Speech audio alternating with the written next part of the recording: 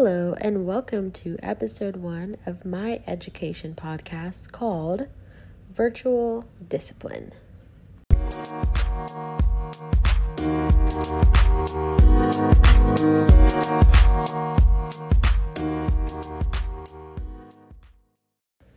So, here is a question for you to keep in mind as we go. How should you discipline a student if they are not at school? Today's topic is one which I found inspiration from a tweet. According to @Uja Anya, her child was sent to Zoom detention. Zoom detention. And in this Zoom detention, she must speak to a behavioral therapist about her actions and why it happened.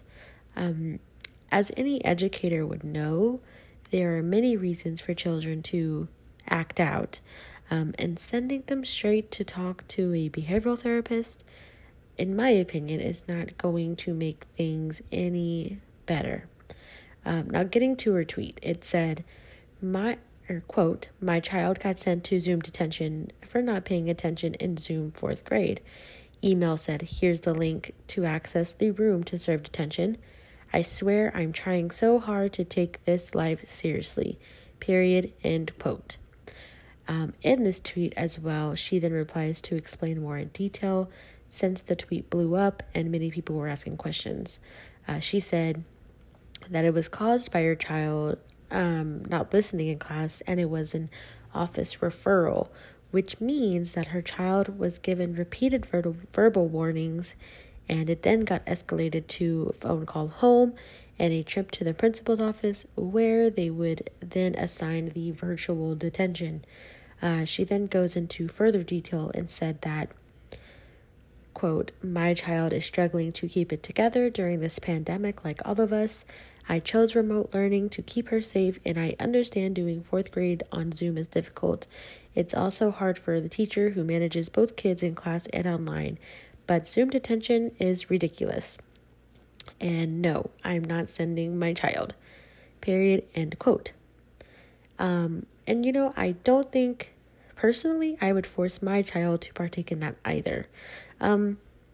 After I read that, the situation made me think, well, how does behavior management in classrooms and school differ now that we have been doing virtual schooling? It's interesting because you never really think about this side of education too often unless you are the one teaching and having to work with students in that way.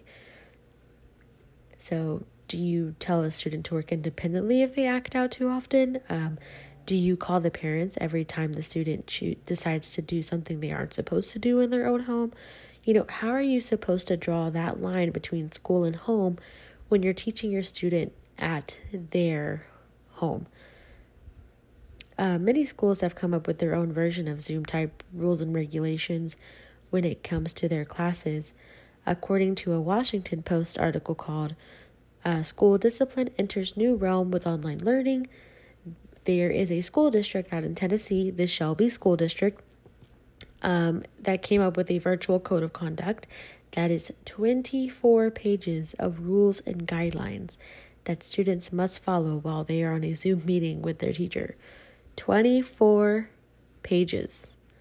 There are rules in this rule book that are quite interesting, some of which I found include cyberbullying, wearing clothing that reveals undergarments, repeated tardiness, inappropriate use of electronic media, threats, and intentional disturbance of an online class. Eating and drinking are not allowed. And then also students are expected to have a designated work area in their home cleared of everything other than what they need for class. So, of course, some of these make sense. I'm not saying that, it shouldn't, but for other rules, like the clear desk area, I don't think it's fair to expect that a student can meet a need like that or others. And also going back to mention about Zoom detention, this school district also goes into detail on their version to go as far as saying Students under virtual in-school suspension / supervised study hall shall be recorded as constituting a part of the public school attendance in the same manner as students who attend regular virtual classes. So, being recorded and supervised not during school while working on work that a teacher prepared, is that too far? Now, again, I'm not saying that there shouldn't be rules for Zoom meetings. There are obvious behavioral guidelines that should be implemented to ensure productive learning, online environment. It's just important that these guidelines are realistic. So, there is also another issue that connects with behavioral guidelines, and I read this from another article on newamerica.org. That it is important for educators to understand the unique stresses students are going through as they try to learn while in a whole global pandemic. And this article also mentions that these types of rules target already existed inequalities among minorities like Hispanic and Black children. For instance, there was one time where a teacher called the cops on a 4th grade boy. He was Black. And she called it because there was a BB gun visible in his camera. Now, there could be so many different ways that the teacher could have gone about this, but she called the cops immediately and they went out there.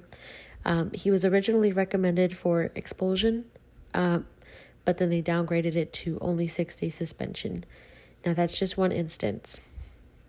But it's instances like that, though, that prove a point that Zoom guidelines need to, 1, be appropriate for that age and grade, that also don't degrade minorities like that, obviously.